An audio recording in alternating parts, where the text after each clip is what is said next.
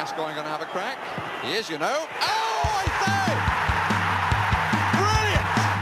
Oh, this young man is a sensation! Dele Alli, out of League One, into the Premier League. Oh, what a goal! It's Danny Rose on his Premier League debut. Sheringham's flick, and Klinsmann is in! He's got it lost under his feet, and it's come from the Miller!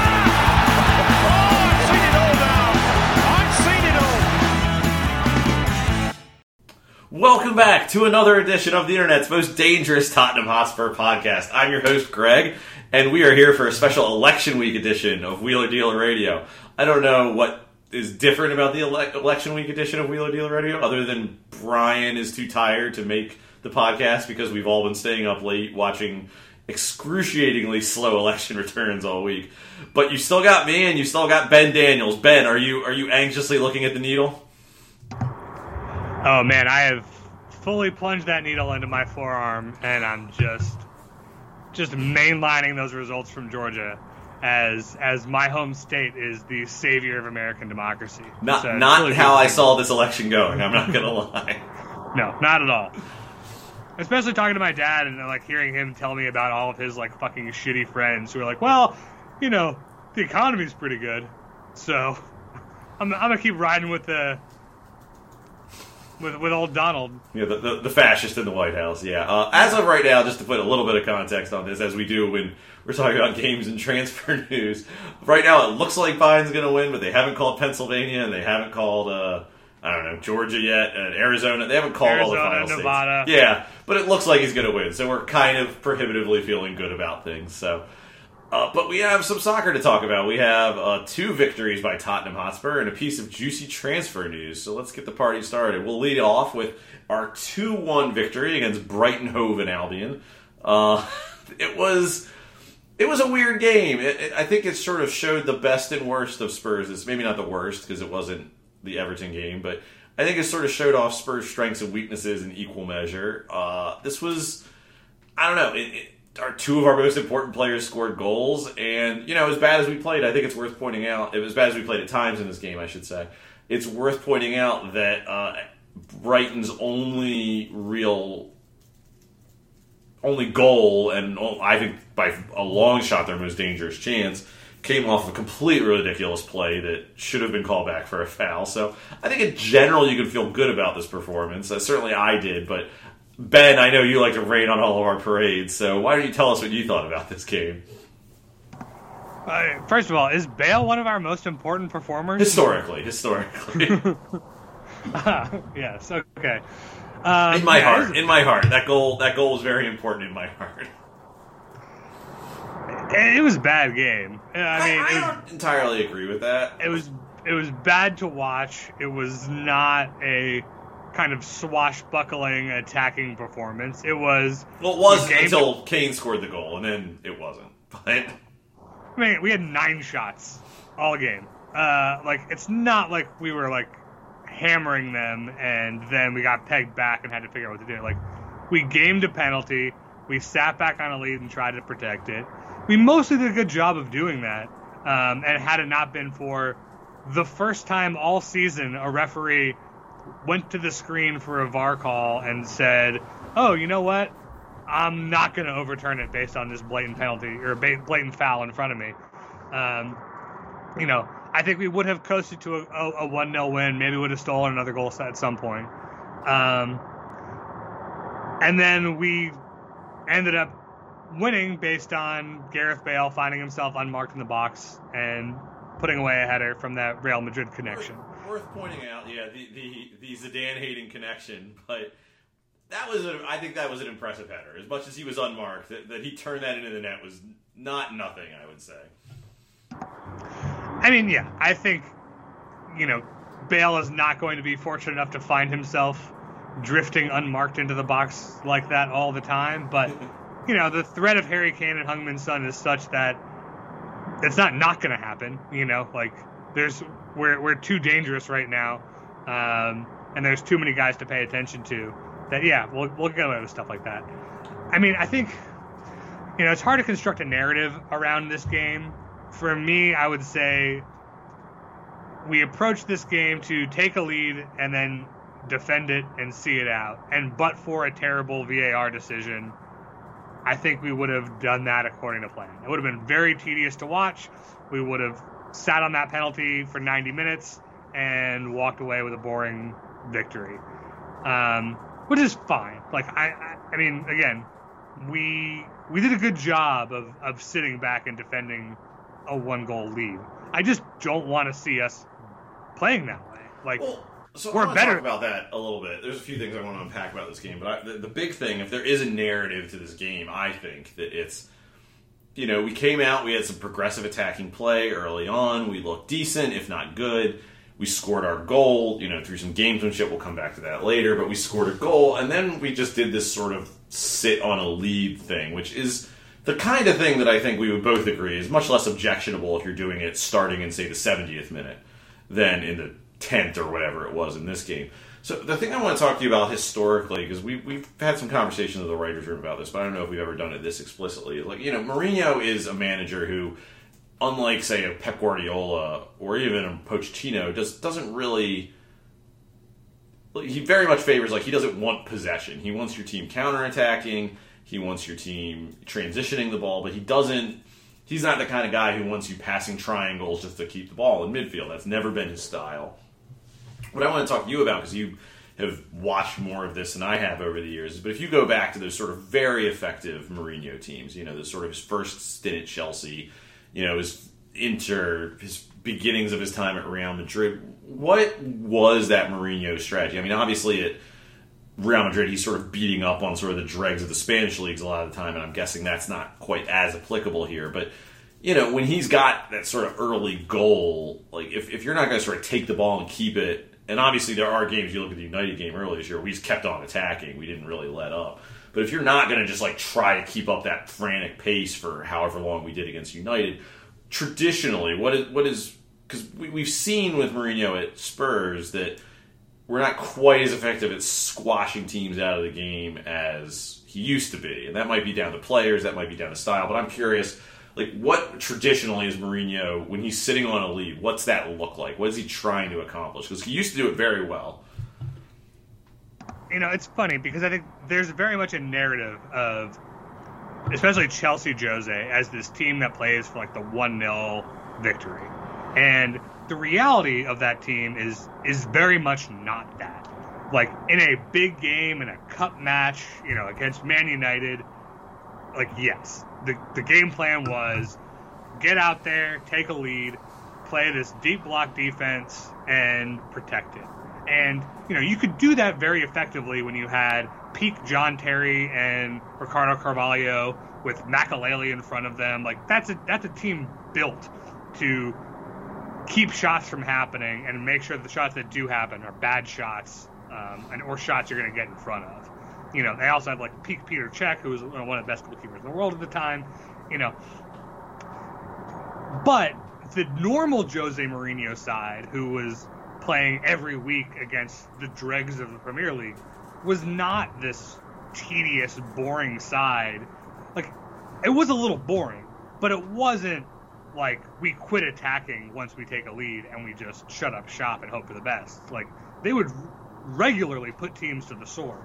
The thing I remember from what I do know about that is, you know, Drogba just putting a hammerlock on the other team and like terrorizing. Even if he didn't score a bunch of goals, just terrorizing them for long stretches of time because he was such a physical player. And that's sort of what I remember about those teams.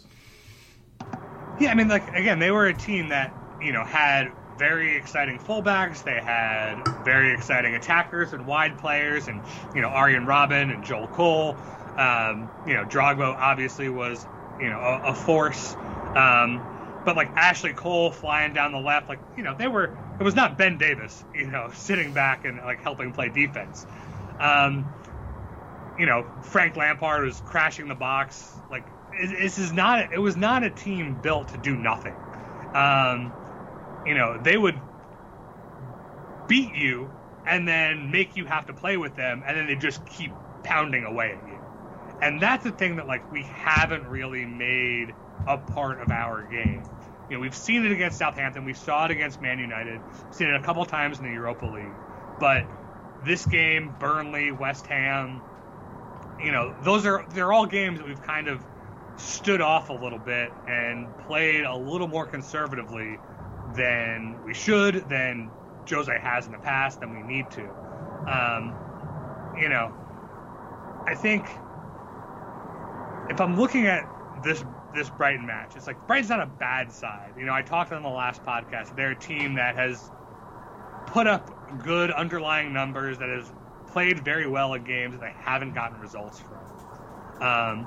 So I think they're not like the kind of dross you'd expect to just like slap around, but at the same time, they're not a team that we needed to retreat into a shell against. Well, I would think that Brighton is kind of the perfect team for at least what we sort of Mourinho Spurs at their best. Brighton's almost the perfect kind of team for us to play against, because they're not great. They don't have like fantastic players that are going to absolutely punish you. I mean, they have some fun players, but they're not as like, you're not talking about United level players, top 6 level players, but they're going to come at you a little bit. They're going to try and play against you. And, when Mourinho's Spurs are at his best, it's like, okay, come play against us and then run with our fullbacks and our really exciting front three, and we're going to hammer you at the other end of the field very quickly. This exciting sort of counterattacking football. And you saw a little of it in this game, but not at the level that I think we would have liked to have seen. Because, I mean, Brighton, especially with how unlucky they've been this year, I think they've been a good team, but they've been kind of unlucky. In a lot of ways, it feels like they're there for the picking in terms of just, we could have absolutely murdered them.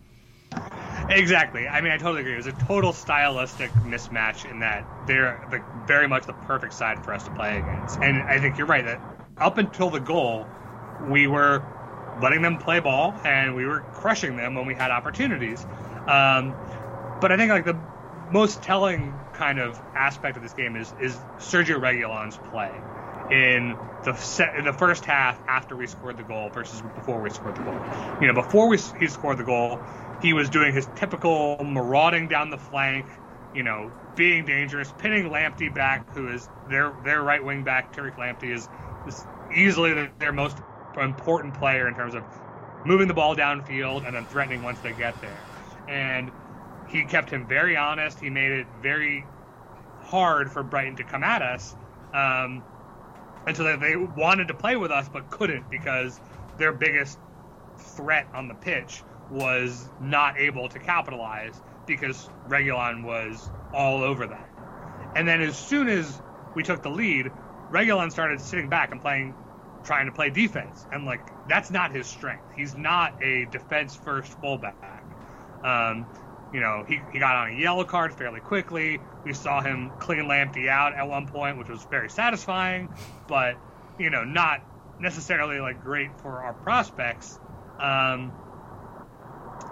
And we just sort of surrendered the initiative, and all of the weapons we have for countering were kind of repurposed towards protecting a lead. And now, once the second half started, I thought we did a much better job of playing our game and not being reactive to what Brighton was doing. And we looked a lot better.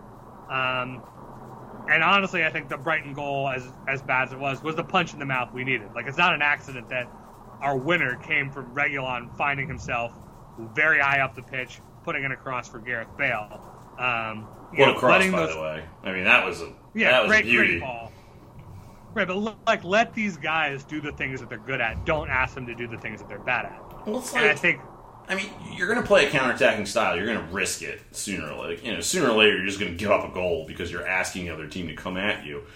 And it's just look, I actually do understand. You're playing a team like City. You got a lead. You're going to be a little more careful with how you go at that. But it's fucking Brighton, guys. And I know that Brighton's not Fulham. I understand that this is a team you don't want to take super lightly because they're good. They're certainly capable of beating you. But God, fucking invite them in. Let's play our game. Right, especially because it was Brighton without Neil Maupay, or Maupay, I don't know how you say it. He's French. Who cares? Their best striker, their only striker. Their only striker, yes. They were playing Leandro Trossard, who's a midfielder, up top, and they were still effective and dangerous. But you have to wonder if they had played a real striker, that game might not have gone as well as it did. But seeing what the lineup they put out, you would think like we would be a lot more assertive over the proceedings than we ended up being. Again, I'm happy with the 3 points. I was very, very concerned going into this game that, you know, Dr. Tottenham would be the team to show up and like finally let Brighton get the win that they've frankly deserved in a lot of matches this season. So I'm very happy that we were able to put that to bed and actually like battle back and like walk away with 3 points. But that game should not have been as comfortable as it was, given the dynamics of what that game. And not to drift too far into like, you know, your da talk or, you know, passion, but I think it's worth pointing out that we had a big setback go against us that was pretty unjust and really frustrating. And we've certainly seen that spiral out of control, both with Mourinho and before him, and that's been a real problem for us. And you know, for whatever reason, it sort of stiffened our. I think you're right. We responded really well to getting punched in the mouth in this match, and I think that's a credit to this team, one way or another. I don't want to get too lost in that sort of, you know, motivational talk, but I think it's worth pointing out we've certainly seen us fall off of games like this before, and we didn't, and that's encouraging. I want to talk about the goals. Let's talk about the simple one first, which is the Gareth Bale's header, which, first of all, how great is it seeing Gareth Bale score for Tottenham again? He's back. Gareth Bale is back. Bale unequivocally, nothing is wrong with him. He's perfect. He's back. I think that's the only takeaway you can possibly come with this. It's weird watching him because, on the one hand, I maintain that was a difficult header for him to put in, despite the fact that he was unmarked, despite the fact that he was not getting hassle of the box. Like, that's still, like, turning that header into, you know, I think it was a bit of a trick, even as good a cross as that was. And I think that shows that Bale still has a lot of sort of technical skill. But frankly, looking at him in this game and the Europa League games he's played in, he just looks... It's not even that he looks bad. It's just he just doesn't look football fit. And I think it's, you know, I think one of our friends in the chat room said, you know, if he still sucks by Christmas, he'll be concerned. And I think that's about right, honestly. You know, he just doesn't look up to it, right? Not up to it. He just doesn't look sharp right now. Yeah, I mean, I think, you know, the last few games we've seen of him, Antwerp, he looked very bad. Brighton, he looked passable.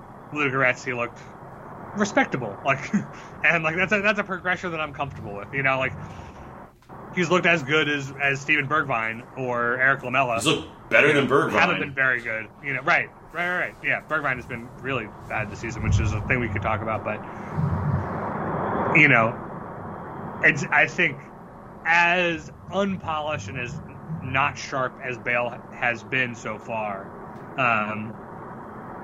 he doesn't not look like our best option for that third attacker, which is as much an indictment of everybody else as a praise of him, but it's like, you know, there's something to work with there. Well, you made a good point. We were chatting a little bit before the podcast, and you were saying just by virtue of Son and Kane being on fire, you know, they're going to demand a lot of attention, and even if Bale is kind of not what he was, just by virtue of, well, they're going to have to spend all this attention on those guys, and if something falls to Bale, he's just got enough sort of innate talent that he's probably going to do more with it than Lucas Moura. Yeah, exactly. Like, Bale doesn't need to be going on, like, 30-yard runs, dribbling through defenses, or, like, doing all the things that the Gareth Bale of 7 years ago did that we all loved. If he's just, like, a viable extra body in and around the box, if a ball comes to him, like, you know he knows where the net is, and, like, he can hit the ball. Like, that hasn't gone away. We've had at least 2 moments so far where, you know, he gets the ball in a dangerous area and does something cool with it. I mean, you know, and if he's just not fit, if it just is going to take him some time to play his way into shape, you know, so be it. Like, you know, it's not ideal, but, you know, he's also not bankrupting us, so it is what it is. And we do have, between Eric Lamela or, God forbid, Lucas Moura or even Bergwijn, we have other guys that can play there in a pinch if we need it, but... You know, Bale just needs to get sharp, and, you know, I wish he came in sharp, but it is what it is. And, you know, I don't know. It's still, this should not take away from the joy of it. Was really exciting to watch Gareth Bale score another goal for Tottenham Hotspur 7 years later. Yeah, and I think the other thing about Bale is, for all his deficiencies, it's the kind of deficiency that just makes him not very effective. Not the kind of deficiency that makes him dribble down the blind alley and turn the ball over for no reason in the way that, like, Lucas and Lamela sometimes do. Like, he just doesn't really try to do a lot of the things that you want him to be trying to do. And so if the ball comes to him and it's not on, or he doesn't feel like he can go on a run, he's still playing relatively smart and conservative with the ball, and that he'll look for the safe pass, which is boring and maybe shitty and maybe kills our counterattack, but it's not, a turnover in a dangerous area. It's not. The complaining we've had about Bale this year has kind of been like, where's Bale? Not like, oh my god, why'd you give the ball to him? Right. He's not actively fucking up. He's just not being good. And like the line between those two, I think is enough that I'm still hopeful that we can get Bale to get to that next level. If not, then that's not a very useful player to have a guy who doesn't try anything or do anything. But again, I don't think he's actively harming us yet. And I really do think it's just sharpness, and I hope we'll get there. And it's, in a weird way, a real benefit of the Europa League group stages. If he just needs to minutes on the ground, like, he's getting them. And in games that are relatively, if he really does need that time, these are not the most urgent games in the world, so it's fine letting him play like 70 minutes. Right, and more importantly, like, we got to see Gareth Bale score a winner for Tottenham Hotspur late in the match that looked like it wasn't necessarily going our way. Well, our two exciting Real Madrid signings just combining, like Voltron, to put us ahead of Brighton. It was very cool to watch. Yeah, I mean, like, you have your memories of, like, that West Ham goal from eons back, and seeing Bale, like, kind of pull something out of his locker again to, like, get us over the line. Even if it wasn't, like, hugely impressive, it was still just, like, just hit all the boxes in my heart. Yeah, he was born to play for Spurs. So, I want to talk about the first goal of the match, too. I know we're jumping around a lot, but there's been a lot of, this pops up from time to time, the Harry Kane revenge squad sort of poked their head up above the parapet after this game. Of course, obviously based in Liverpool, probably at Salah's house, but they were posting videos of, like, Kane just cheating, I think was the sort of term of him, basically, like, sticking his ass into the player marking him, especially on balls in the air, and sort of, a mix of inducing contact and creating a situation where it looks like he's been fouled. I was honestly, and I know I'm a Spurs fan and I love Harry Kane and I am inclined to think the world of Harry Kane, but I mean, this just strikes me as garden variety gamesmanship. This does not strike me as particularly dirty play. I don't know what you think. I was not overly bothered by this, and I don't think Kane's doing anything particularly egregious by the standards of any striker. He certainly got, like, a move that he used to great effect against the guy against Brighton, but I feel like you look at any goal-scoring forward and they're going to have some stuff like this in their locker. I mean, look, in terms of narrative, it's like, Kane was a tap-in merchant and a penalty merchant until he was obviously good, and then, it's like the narrative just keeps shifting because people aren't interested in giving Harry Kane credit. And so now we're going to call him a cheat because everything else is kind of undeniable at this point. So, like, what else do you have left? I mean, even analytics Twitter can't debate it anymore. He's back, baby. They know he's back. In terms of, like, the actual penalty, I think it was dubious. I think all the talk of, like, oh, he's gonna break somebody's neck doing this is like, come on. But I think anywhere else on the pitch, you see a guy go up for a header and a guy back into the guy jumping. It's a foul on the guy who doesn't jump. Like, that is a fairly routine foul call the other direction. I think the reason this was a penalty is because Adam Lallana did not just, like, jump up for a header. He jumped forward in a very flailing, out-of-control manner at Kane, and Kane was like, yeah, I'm going to take the charge. And I think it's a little cynical. It's a little, like, it was not... I don't think that Harry Kane got steamrolled by accident. Like, he knew exactly where Lallana was and knew exactly where he needed to be to take that foul. He took the foul. Like, that happens all the time. Like, maybe not in that fashion, but it's like, yeah, I'm going to take the hard foul because I know it's going to get called against him. Right. It wasn't like two guys jumping for a header and one guy undercuts him. It was one guy jumping for a header way out of his reach onto a guy who didn't need to jump to get the ball where he was standing. And that is, like, what skews it to me towards, like, it's a penalty, not a foul. But it's like, if it had been called a foul on Harry Kane for going under Lallana, I don't think anybody would have had too many objections to that call. But I don't think it's the kind of thing that like warrants an insane narrative of Harry Kane being a neck-breaking murderer, which is what we're getting, which is like, especially from fucking Liverpool fans, we're like, Mohamed Salah is like just the worst diver ever. And I don't mean like the most egregious, like he dives to win penalties, so much as like he is very bad at diving to win penalties. And it's embarrassing to see the way, you know, he goes down. Even when he gets fouled, it's like he goes down in such like comical, theatrical fashion that it's like hard to take seriously. So to see these people being the ones like leading the crusade against Harry Kane. Well, they are the guardians of football's soul, aren't they? Right. They're the only ones like maintaining purity of the game. It's like, give me a fucking break. You got to think. So much of this is just, you know, they hate me because they're jealous. Whatever. Well, we talked a little bit about the song last week, but like, I mean, Kane is back.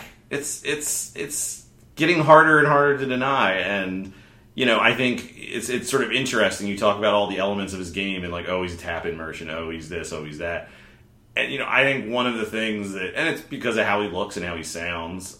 You know, I think there's this sort of perception that Kane is, you know, like dumb as shit and just happens to be good at this one thing, but I think this sort of highlights the fact that's clearly not true. I think Kane is an incredibly intelligent footballer, and if you didn't know it by the way he positions himself and passes to his teammates and the way that he's become an assist leader this year, you know it because he's smart enough to bait all these morons into fouling him and giving away penalties. Yeah, absolutely. Like, I mean, there's so much to Harry Kane's game that, you know, over the seasons have been unpacked moment by moment. And this season we're finally seeing him, you know, we've always seen him play like creative balls and clever passes, and looked at the assist charts and be like, wow, Harry Kane had 2 assists this season. That's weird. You know, if you watch him, you know he has this in his locker. And seeing him this season just dial that up to a level where, I mean, it's been unbelievable. Like, his vision on the ball is so clearly there. Whatever you say about his like technical ability, like, yeah, maybe he's not Pirlo dropping a dime 40 yards onto someone's foot mid-stride, but like, he knows where the run's happening, and he knows how to receive a ball and turn that ball into that counterattacking pass, you know, instinctively. Like, he has all of that in his game. Well, he's an incredibly complete striker. And I think one of the things that so impressed me about this year is that we're, like you said, we're finding, like, he's adding to his game this year in terms of, like, the passing and assists. And that's not something that was necessarily not there at all before, but he's clearly developing it. And, you know, I think he is a guy who, and I think it's a lot of this is because of how he looks and how he sounds, and the fact that he doesn't, we've talked about this on this podcast before, he's not as maybe like clearly physically impressive as like other strikers in terms of he's not like running down the field or hitting thunder bastards from like 40 yards out. I think it gets overlooked, you know, just how good I know that's kind of insane to say, especially on a Spurs podcast, but I think it gets overlooked how good he is. Yeah, and you know, he had like a couple of down years that has made it easy for like dipshits to retrench themselves into that narrative of, aha, Harry Kane was never good, which, you know, even if he had never come back this season the way that he did, that would still be nonsense. Like, he was obviously good and then got bad and then has gotten good again. I mean, he was probably for 2 or 3 years there. He was probably, I think maybe not definitely, but you could make an argument he was best striker in the world, non-Ronaldo or Messi division. And not even including Ronaldo. It was like him and Lewandowski, 1 and 2. He was the other guy I was thinking of, yeah. For a couple of years there. And, you know, this season, and I think a lot of his, you know, assisting prowess is tactical as much as it is a change in his actual things that he's doing. Mm-hmm. You know, under Pochettino, he would still make those same kind of balls, but it was not in a context where Son was running one-on-one with the keeper once that ball is played. It was like just moving the ball downfield, and then the attack would catch up with it. And so it's not going to be an assist. It's just going to be the ball that creates the sustained pressure that then eventually leads to a goal. You know, like that. Those skills have been there. It's just now that you're seeing it show up in like the top line numbers of assists, people are like, "Oh, Harry Kane is."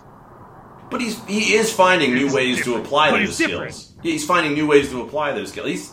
He's really good, and it's really fun to watch because I mean, we totally wrote him. I don't know, totally. We definitely were writing him off on this podcast for like a year. I mean, and I don't think that was an unwarranted opinion at the time, but it's been fucking fantastic to watch, and it's, you know, games like this. That's what makes Kane such a good striker. He wasn't there all the time, but he's smart enough and he's savvy enough to sort of do what needs to be done, and he's also a great penalty taker, which is nice to have on your team. Yeah, not just a great penalty taker, like an all-time great, fairly immaculate penalty taker. Like, you never doubt that he's going to miss. He's missed a couple. I saw him miss one live. It's automatic. I saw him miss one live, and then he scores the rebound. So it's like, right, and he seems to have gotten better at it. You know, It's like he's. You know, when I talk about like the passing being a thing he's done before, it's not to take away from him adding this assist element to his game, which is new and is good and is an improvement. But it's to say that like there were things in his game that have always been overlooked by people eager to find things to overlook about him. And now that it's turning up as an assist on like the fucking charts, it's harder and harder to overlook. So you now find new things to trash him about. But yeah, I mean, I admit I was ready to sell Harry Kane this summer and say, you know what, we're never going to get as good a fee for him again. If these injury problems continue the way that they have been for the past couple of years, he's not going to get better. He's not going to get back to his best or something looking like his best. The money we'd get for the idea of Kane is more than, you know, we'd benefit from having Kane.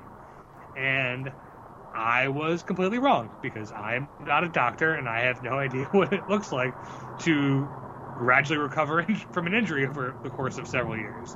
But it's undeniable that he is back and firing on a level that nobody in the Premier League is matching right now. I wonder if, and you know, a doctor could probably answer this, or at least Spurs doctor could probably answer this. Like, would Kane be here if COVID hadn't happened, taking him out for 6 months, and giving him like 6 months to recover or whatever it was? It was a very long time, and taking the Euros away this summer. Like, I feel like he's really benefited from not putting as much pressure on his body as he might have if this was just, I mean, not that I'm saying I wish we didn't have to deal with COVID, but you know, he would have put a lot more wear and tear on his body, I think, if things were a little bit normal this year.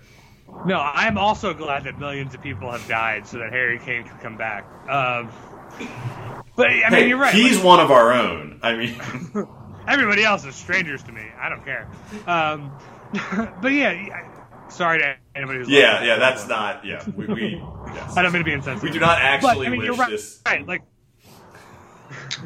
so much of what Harry Kane has dealt with injury has been a refusal to not play soccer anytime he is remotely fit enough to fucking play, and having that forced layoff may have been the thing that like finally allowed him to properly heal and recover his fitness that he would not have gotten if he had been just constantly going nonstop in the way that he was inclined to do.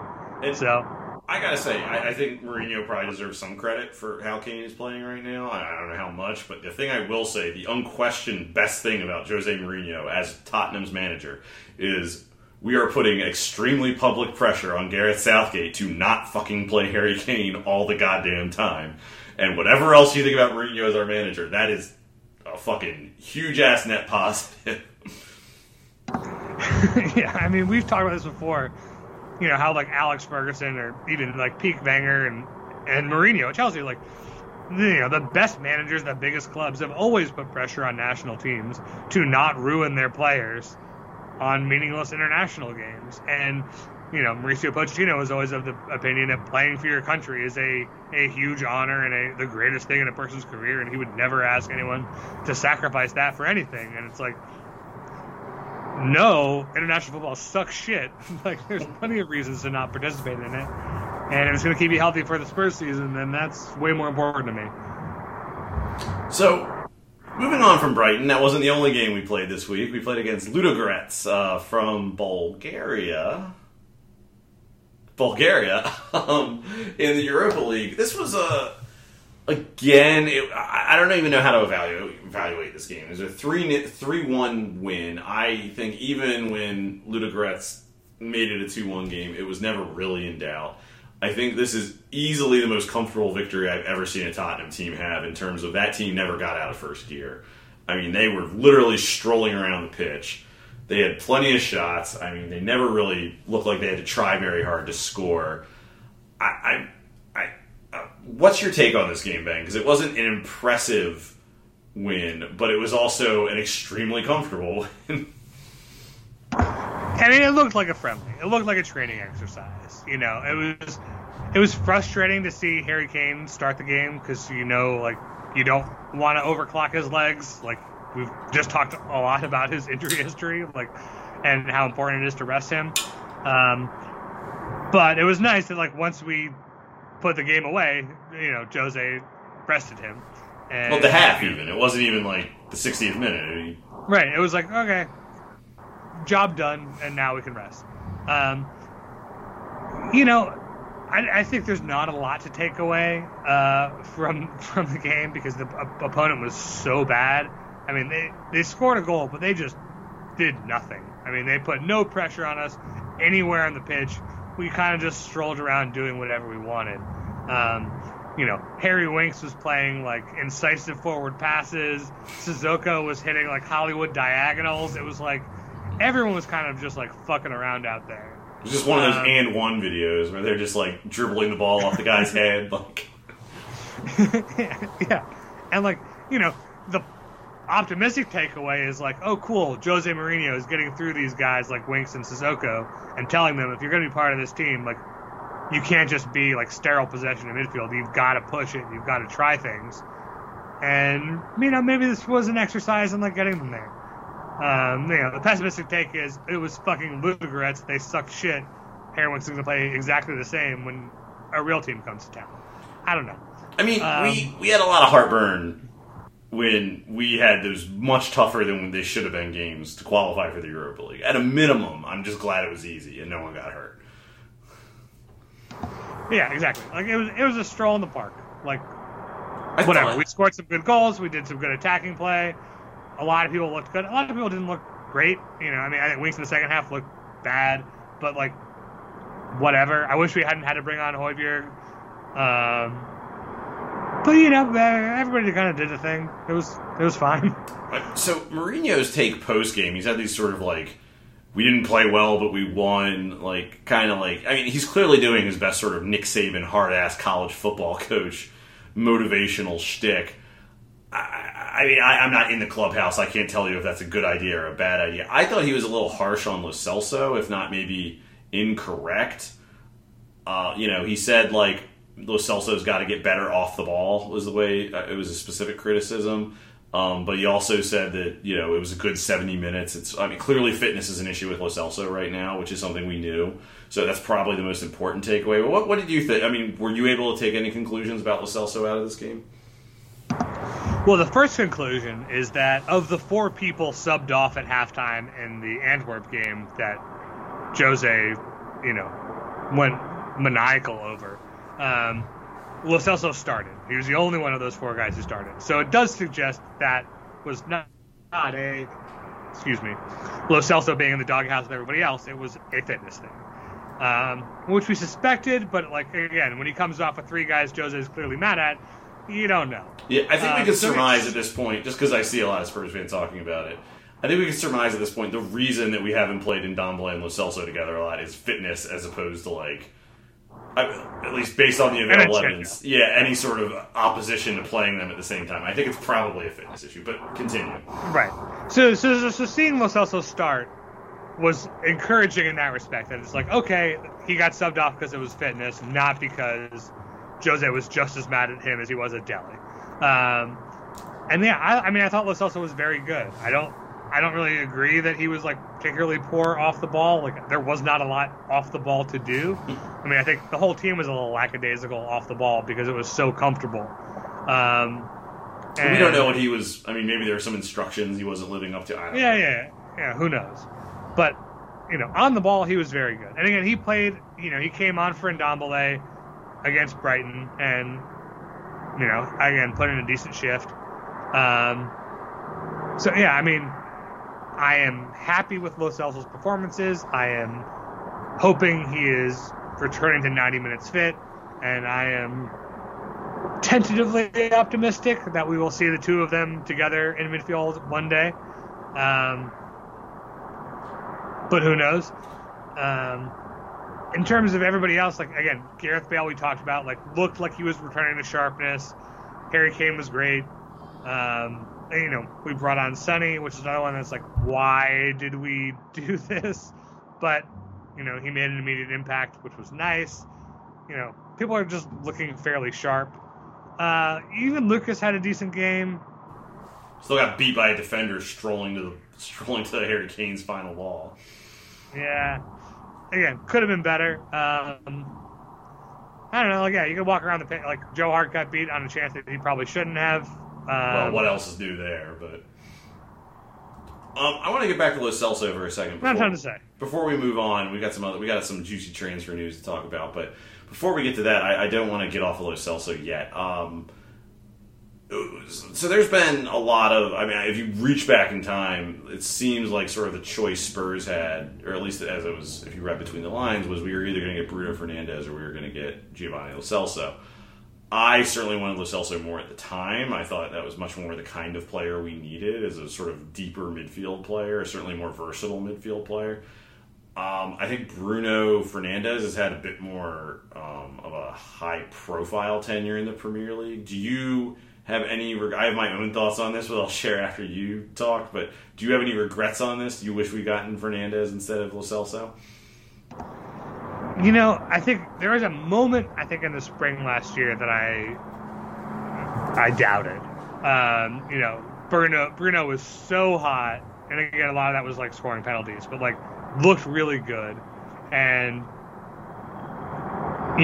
I think there was definitely some envious glances cast Man U's way.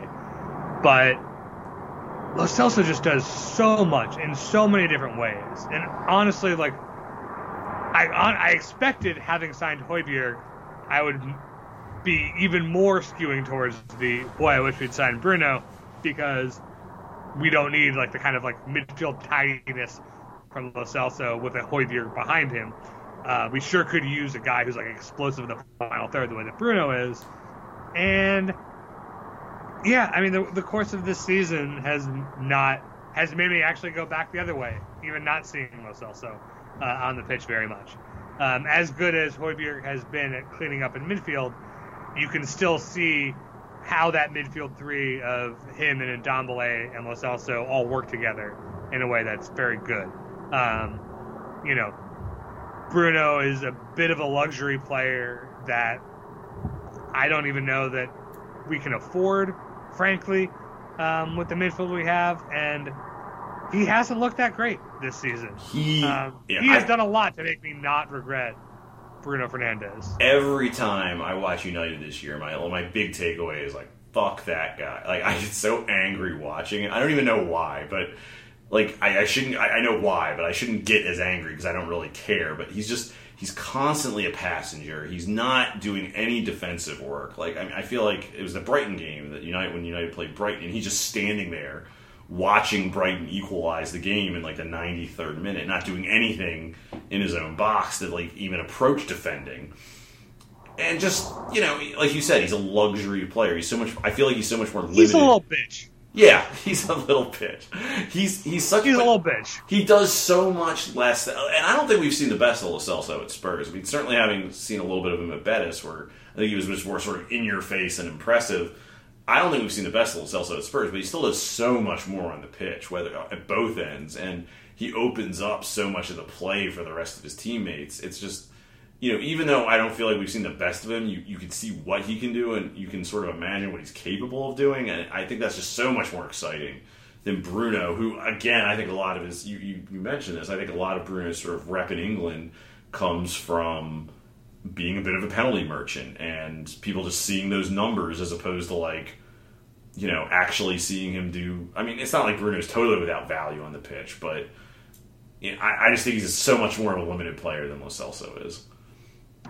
Yeah, I mean, Bruno's a guy, like, you get him the ball, he's going to do the exciting thing with it in the final third every time. Whether that's taking a stupid shot, whether that's making a crazy pass, like, he pushes hard when he has the ball at his feet.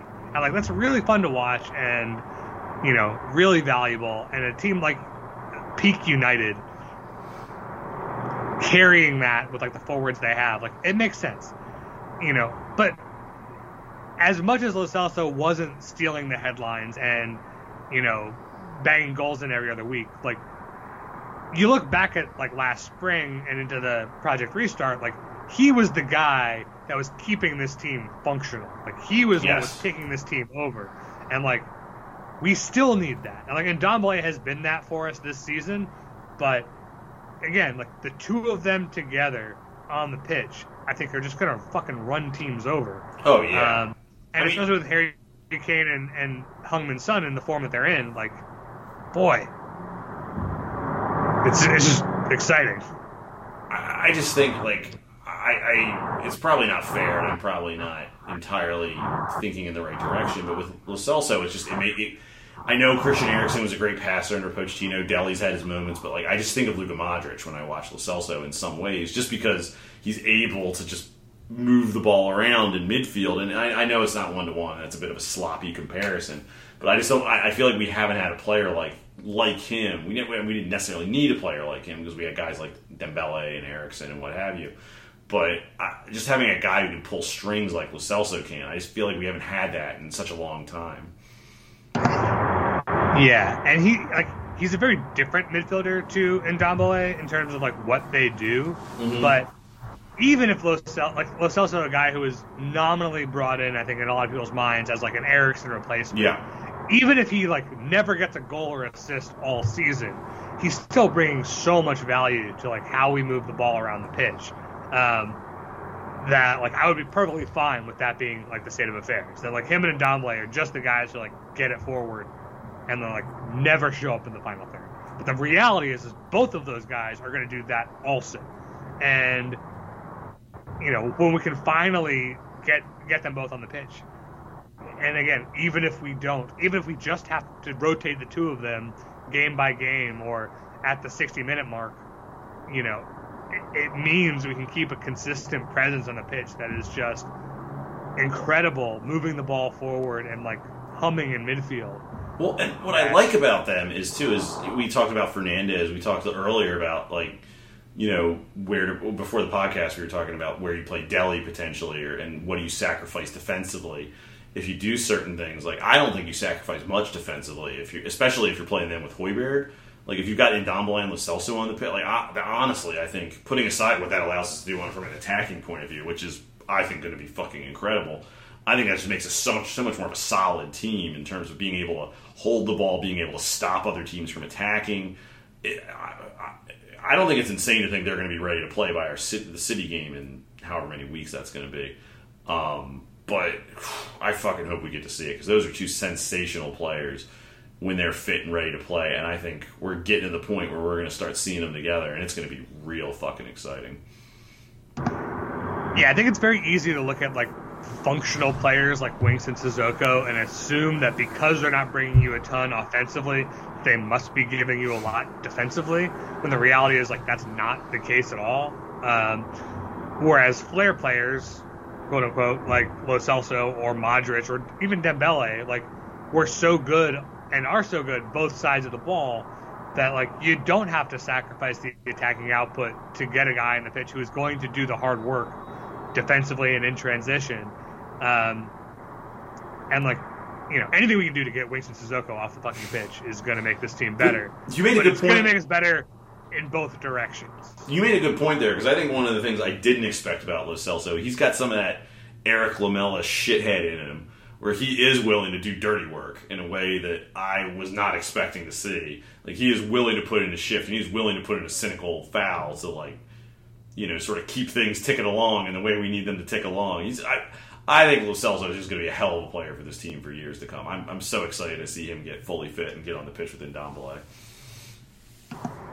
Yeah, I definitely think there's been a bit of a, not backlash, but, like, a forgetfulness about how good he was last spring, because we haven't really seen him in so long.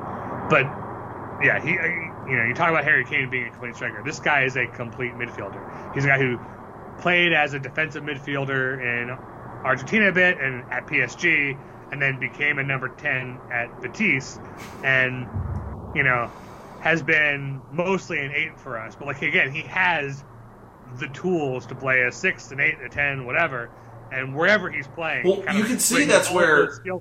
I mean, you can see that's why Pochettino wanted him so bad.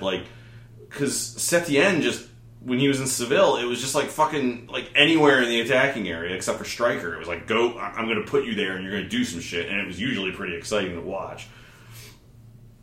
I mean, he really is a complete midfielder. It's so, God, I hope he comes back healthy soon. He's so much fun to watch.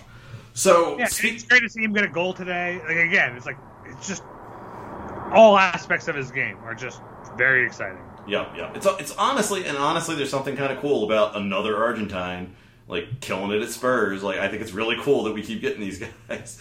It's a nice little part of our club's history. Speaking of exciting midfielders, but ones who aren't getting on the pitch for other reasons, there's been a rumor centering around Dele Alli, who couldn't get on the pitch again this week. I don't know really why Mourinho's picking a fight with him, even though, I don't think he's as easy a tactical fit for this team as he might have been under previous teams, but he's still a talented player. I think you find a way to get a guy like him on the pitch. There was a rumor that came out of Italy this week that apparently we are discussing swapping Danny Rose and Dele for Christian Eriksen, who would be coming back to Spurs, and Skriniar, who we were linked to in the summer before he got coronavirus. There's a lot to unpack here. Let's start with Dele. I think we talked a little bit about this. Dele, I don't think, has looked super great in his chances to get on the pitch for Spurs, but they have been extremely sporadic. I don't think he has looked bad. But, we're talking about a guy who's not getting a lot of time to sort of work his way back into the team. I don't quite understand why he's been alienated to the extent that he has. I mean, maybe something's going on behind the scenes. Maybe this is just Mourinho being Mourinho. I feel like on the one hand it would be selling low on him, but on the other hand, I don't know. He hasn't been the player he was for a little bit now. I know you're a big Dele fan, Ben. I mean, how do you feel about where he is right now? Because it certainly doesn't look like he's going to be getting regular minutes anytime soon. Yeah, it's frustrating. Again, of the 4 guys subbed at halftime last week, he's the only guy who didn't get on the pitch again this week. And I think the writing is on the wall that Jose is not happy with him. Whether it's for a good reason or a bad reason, who knows? Again, I think if you looked at Ndombele this summer, I think we all believed his sale was a foregone conclusion. And that didn't happen. And not only did it not happen, he's become a regular starter almost every game this season in the Premier League. He is key to this Jose team. So whatever's happening with Dele, I think you can't assume it's irreversible and that Dele can't come back. But I do think there's a big question over what his best fit is in this side. Does he fit into Jose's plans? And if he is going to keep feuding with him and not like him, then what does that mean? So, in the first place, I do think Dele has a lot to offer in a lot of roles. I mean, I think, having not played Ndombele and Lo Celso together with Højbjerg, there's that third midfield spot that we've given to Sissoko and Winks a lot, that I think Dele could do a job there. There's also the third attacking role that we're kind of cycling between Lucas and Lamela and Bale and Bergwijn and whoever, that again, I think Dele could do a very good job in. Honestly, a really good job in. The best version of Dele at Spurs was a guy who nominally started on the left and came inside and made a lot of runs off the ball. And in a counter-attacking team, a guy who can make good runs off the ball and get shots and create in the final third is a very valuable guy. That's what you want that third guy to be. And we haven't tried him there, and I think that's where I think he should be playing. But assuming Jose is not going to do that, and assuming Jose is feuding with him, the question then becomes, well, what is his value to us as an asset? If he stays with Spurs for the season and doesn't play all season, his value is not going to get any higher, certainly. We can maybe hang on to him to the point where Jose eventually burns all of his bridges and gets fired, and then we have Dele, and then we can bring him back into the fold. But, that's an unreasonable way to treat a player as a person and as a financial asset for the club. So the question is this swap deal the best return we can get selling low on Dele? And I'm not convinced that it is, but I'm not convinced it's a terrible deal either. I think if you're talking about bringing back Christian Eriksen, I have the exact same questions about Eriksen as I do about Dele. Is where exactly does he play? Is he that third midfielder playing with Højbjerg and Ndombele? And again, especially if Lo Celso's coming back to fitness, why would we supplant either one of them with Christian Eriksen, who has not been very good in his time at Inter, honestly? Or are we going to play him in that third forward spot, which again, it's why would we do that? I think, again, he'd be good there. The best version of Christian Eriksen is also certainly capable of starting from a wide area and playing in a wide pseudo-forward role. But Jose hasn't really shown an inclination to play guys who aren't real wide forwards in that position. Lo Celso could play there. We haven't seen that. He's only playing the guys like Bale and Lucas, etc. So I don't know what we do with Eriksen if we bring him back. Well, I think it's an interesting proposition because I think I would look at. I think you're starting from the wrong perspective because we're bringing in Skriniar, and assuming that Corona hasn't fucked him up too bad, which I can't say I've watched enough Inter this year to be able to answer that, and it seems like we don't know some athletes. Well, even if he had, he's only played 100-some minutes. It's not like he is a starter for Inter. So let's assume he's of the level of fitness last year. I mean, pretty good center back. Would feel a lot better about our back line if he was back there and fit. That's good. That's not the worst return in the world if you're just trying to get rid of a guy that we're not going to play. Two guys, honestly, in this case, that we're not going to play. I think that's one of the conversations we had about Ndombele over the summer. Obviously, he's a great talent, but if we're not going to use him, we might as well get something for him. And I guess that's kind of where I am with Dele. I'm skeptical enough. Everyone who listens to this podcast is well aware of my tumultuous breakup with Christian Eriksen, but my sort of questions. The question I would have, and it's not all Eriksen's fault, is he hasn't been good for more than a full calendar year now, certainly on the pitch. He had some moments at Inter when he first transferred, but he never really broke into that starting lineup. He certainly hasn't looked good this year. Maybe that's just down to the fact that he was unhappy at Spurs and then Inter's treating him like dog shit and he's kind of realized the grass isn't greener on the other side and he'll come back to Tottenham and feel loved and welcomed and he'll get back to his best. But, we're also talking about a manager like Mourinho who's clearly a psychopath on some level, and if he saw Eriksen wasn't giving his all for him when he was first here, which we know he talked about, not in a derisive way, but he talked about it in that documentary, is he going to have some weird prejudice against Eriksen, so he's not even going to give him a shot? And that's putting aside the fact of, which something I was alluding to, which is is Eriksen just shot? Which is not something I think we can just dismiss out of hand, because it's been long enough where maybe there's a reason he's having these issues at these clubs that beyond the fact that he's unhappy or his manager doesn't like him, which, I don't know. I'm not there, but I think Spurs need to think about that. I don't know. I think Eriksen seems to be a player whose skill set Mourinho would be more enthusiastic about using than Dele's. I think it's a more natural fit, but like you said, there's midfielders ahead of him. There's attacking players ahead of him, and does Eriksen really want to come back here? Do we really want to spend money on Eriksen to be a rotational option? I'd like to have him here as a rotational option, but is he going to be happy with that? I don't know. The version of this that works out where Eriksen is good and comes back to Spurs and is a successful part of a midfield rotation, I'd be happy with. That would make me I would feel good about that, how that situation ends, but I'm not sure it's going to go that way. I think, the thing is Skriniar, I'm not sure is so good that it's worth cashing our chips in on Dele. He is the more just to get him.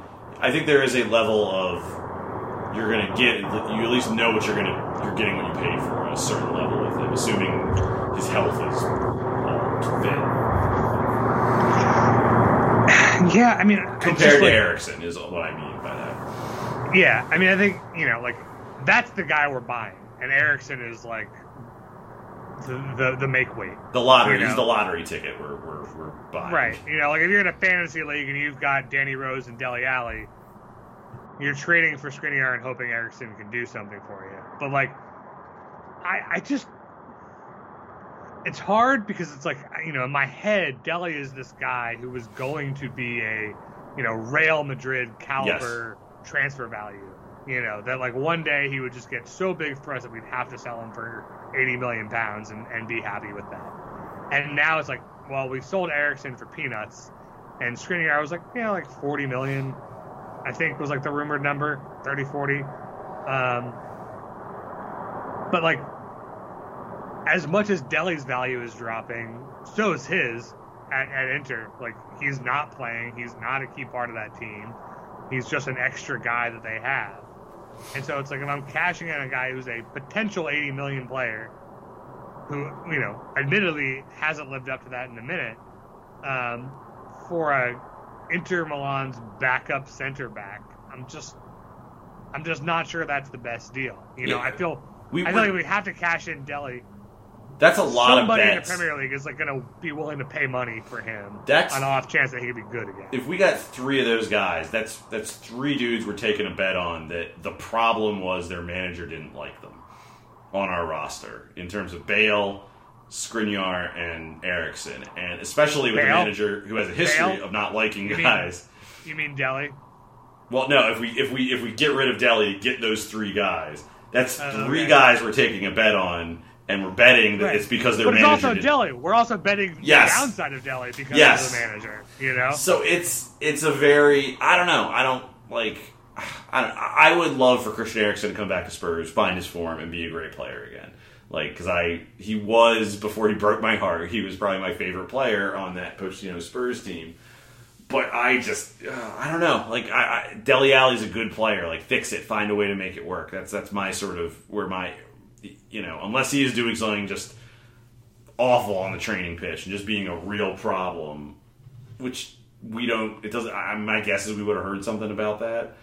I would like to just try to find a way to make that work because I think, like you said, Ben, there's, the way they're playing right now, that feels like a bit of a long shot. Yeah, I mean, I think it comes down to for me, if we don't do anything with Dele in the short term. This summer, Dele is going to have some value to some mid-table Premier League club. Like, his value is not going to erode so much. Yeah, exactly, Everton. But somebody will pay good money for Dele Alli on what Mauricio he was and what he could be. Mauricio Pochettino will pay good money for him. Yeah, Mauricio Pochettino at Manchester United will pay good money for Dele. But by the same token, Skriniar's value is going to also drop over the course of the season, not playing for Inter. And I think there is a much smaller market for that guy than there is for Dele within the Premier League. So, again, if we sell Dele in the summer and buy Skriniar in the summer, I think we're going to come out way more ahead financially than whatever this swap deal we're working out is going to look like. Even including Christian Eriksen. So, I don't know. I think it's bad. I mean, again, I think the right way to handle Dele is to get him fucking into this team somehow and realizing that you have a fantastic talent who will make this team better rather than whatever the fuck we're doing. I think that's way more valuable than anything we can get for him in trade. The way I always try to look at transfers, or at least evaluating players in general, is how much are you talking yourself into it? And there was definitely a little bit of that with Bale, but like the price was what it was, and the nostalgia was what it was, that you're kind of willing to overlook it and just deal with it and hope for the best. And I feel like this particular deal that we've heard about, there's a lot of talking yourself into it. There's a lot of justifying, like, okay, well, if this happens, then this will happen, and if this will happen, and so on and so forth. And I just, all the risks of taking on Skriniar and Eriksson feel bigger to me than the risk of trying to find a way to make it work with Dele. I mean, knowing what we know, not having any inside knowledge, that would be where I land on this. But, it's not like this is also isn't like a completely insane deal either, so. Yeah. Yeah. And again, I'm just not ready to quit on Delhi. Yeah, well, but to be As fair, easy you'll as it comes never down. be ready to quit on Delhi, just to be fair, so. I mean, I'm not opposed to selling Delhi. We have him for the fucking foreseeable future. Yes, We're not so good that it's like, we don't need this guy. we're still Tottenham Hotspur. We're not Real Madrid who can afford to throw players away that just don't exactly fit our plans. We have a very talented player. We should be figuring out how to use him. So what? We got West Brom this weekend. Yeah, God, I don't know. I keep feeling like I think that we're playing West Brom, and I think no, Greg, they're not in the Premier League anymore. Like you have not refreshed yourself on the promoted teams yet. And like, oh no, there's West Brom. Yeah, they're back, and boy, they're not good. They just lost to Fulham this weekend, who I didn't think that was possible. Fulham had not won all season, and yet they managed it against West Brom. So, having weathered the storm against Brighton, losing to West Brom would be just perfectly fitting. But again, it would be another sign that Mourinho is embracing Tottenham's traditions. Yeah, I mean, again, they have not won this season. They've scored 6 goals. They've shipped 16. They didn't look good against Fulham. It wasn't like, Fulham stole a couple goals and got lucky. Like, they have looked good. Like, they had like a 3-3 draw with Chelsea. Like, they're not so awful that you can say there's nothing there. But there's nothing. Yeah, we should be able to run them off the field, or at least we should find a way to win. Let's maybe not run them off the field, but we should find a way to win. If we don't win, it's the kind of game that the pendulum is going to swing back very hard and very angrily. Like, we're sitting in third right now. Liverpool, I think, play Man City this weekend. Like, yeah, let's take advantage. Let's take advantage of our opponents for once. It's a good time to win a shitty game. Yeah, Liverpool play Man City. Leicester are ahead of us as well, and they play Wolves. So, like, the two teams in front of us have, like, reasonably tough games, and we have one of the worst teams in the league. Well, we haven't looked. Spurs remain looking pretty good most weeks, so let's hope we keep it up. Yeah, again, should be a win, should be a slam dunk, but the thing about slam dunks is not many people can actually dunk. So Good so point. Who knows? That's a good point. So I think we'll wrap it up there. You can follow our podcast on Twitter at our new podcast account. That's WDR Podcast. That's as in Wheeler Dealer Radio. Don't forget to leave us a review on iTunes. It'll make us, it'll validate all of our feelings that we don't get from our personal or political lives. And it'll make us happy. Ben, if they want to follow the pendulum in real time, where can they do it on the internet? You can find me melting down on Twitter at Comrade U Spurs. And you can find me making snide subtweets about Ben's meltdown at Skipjack0079. For Ben, for myself, I guess for Brian, who's hopefully dreaming of speedboats coming from Cuba right now. And, of course, for Brett Rainbow, I've been your host, Greg. Come on, you Spurs.